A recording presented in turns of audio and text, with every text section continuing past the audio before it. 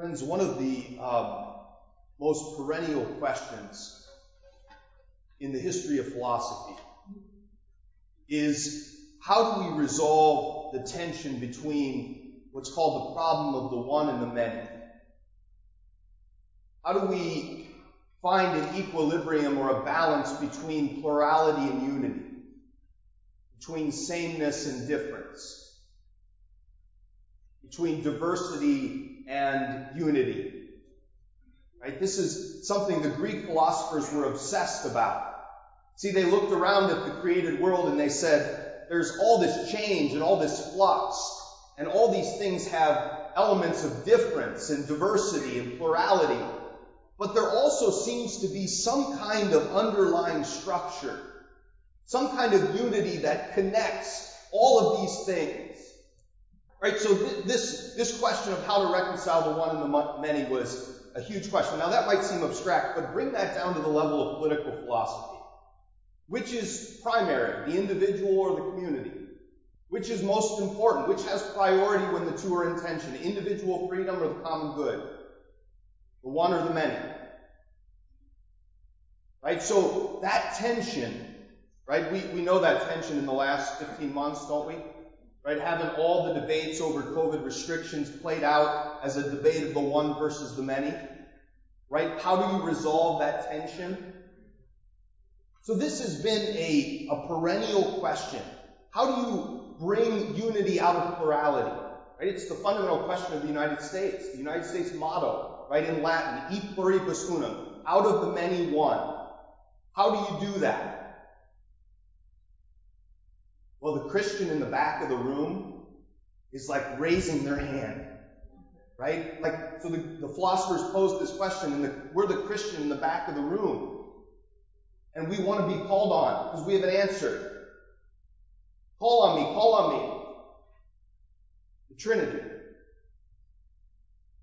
The Trinity is the resolution to the philosophical problem of the one and the many. The nature of God is plurality and unity in and of itself. God exists as both a multiplicity and a unity.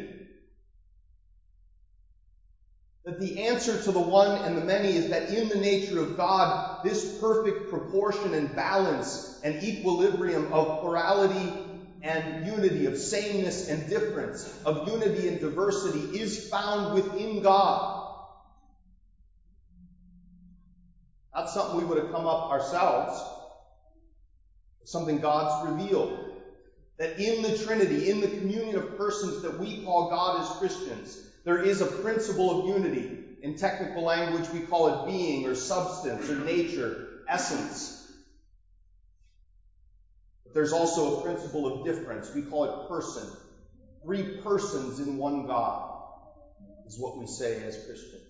That within God there's this principle of difference and there's this principle of sameness. There's this principle of plurality and there's this principle of unity within God. And you might say, well, why is the one and the many a problem at all? Why is it a problem? Because both unity and plurality have a shadow side. Both unity and plurality have a shadow side. What's the shadow side of unity? It can become self-insulating. It can become exclusive. It can become monolithic. It can focus too much on itself. Homogeneous. That's the shadow side of unity. What's the shadow side of plurality?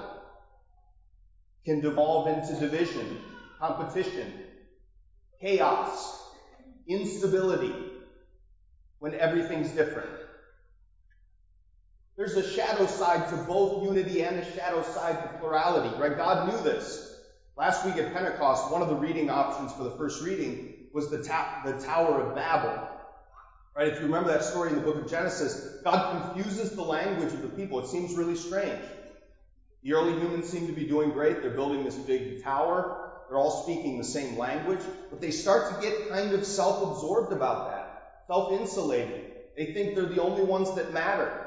And so God comes down and he confuses their language. Right? He breaks them up into parts, into diversity, because he's like the shadow side of unity is kind of taking over. But what's the corrective of that in the history of salvation? Pentecost, in which all of these diverse languages on the day of Pentecost, as the apostles speak them, are heard together as a unity. Pentecost is the corrective to Babel, right? Where Babel is the shadow side of unity, right? Pentecost corrects the shadow side of plurality and diversity. And so within God we have this balance and this equilibrium, and the Holy Spirit is the one that affects that within us. It's the Holy Spirit that is the agent that is meant to bring unity out of plurality. Today, Rebecca is with us. Rebecca's a college student and wasn't able to be with us in our April confirmations. She's on the women's softball team at UT. They were traveling. So she'll be confirmed here in a few moments with her family from visiting from everywhere. We welcome you guys.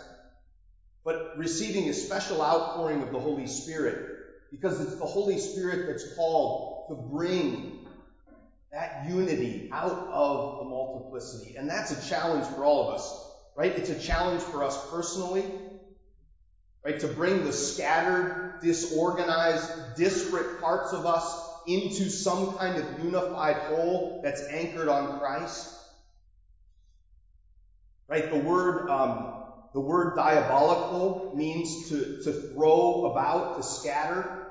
Right? It's where ball comes from. To throw a ball is diabolical. So the work of evil, we might say, is to scatter us, to make us disparate.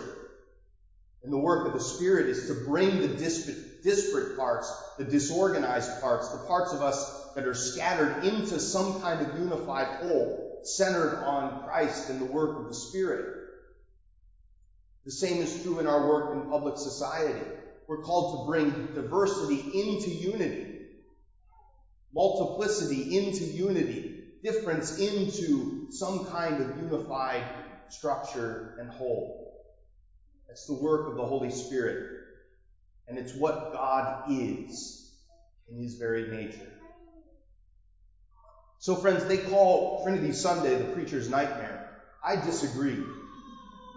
I think the Trinity is incredible as a description of reality and what it teaches us. Not about that we were made for relationship, obviously. The structure of reality is love that exists in God as lover, beloved, and the love that's shared between them. But it also teaches us that within God is the call for us to work out the problem for ourselves, in our own hearts and in society, of the one and the many. The great perennial question that has troubled philosophers is answered by the God that we worship. And so while the Trinity is a mystery, and of course a mystery is not something we can't say anything about, a mystery is something we can't say everything about. And so while the mystery doesn't we don't understand it necessarily because we think one person is one person, separate being, and so on. I use the example often of it's like watching a 3D movie without the 3D glasses, right? That's us trying to understand the Trinity. When we get the glasses on in eternal life, we'll get it. We've got normal glasses on trying to watch a 3D movie. Right? That's the mystery of the Trinity. It's outside of our realm of personal experience, but God has revealed Himself in that way. And He's revealed Himself in that way precisely because it's the structure of reality, the structure of love, and it's the structure of the tension between multiplicity and unity in our own hearts and in our own society. So let's recommit ourselves to our worship of the Christian God. Right? We're both monotheists, but we worship this kind of tripartite God that exists as a communion of persons. And let's grow in our love of the distinct aspects of Father, Son, and Spirit, but also their incredible unity, so that in our own lives, in our own hearts, in our own societies, in our own communities, we can be ambassadors of finding unity amidst the diversity, of bringing the many into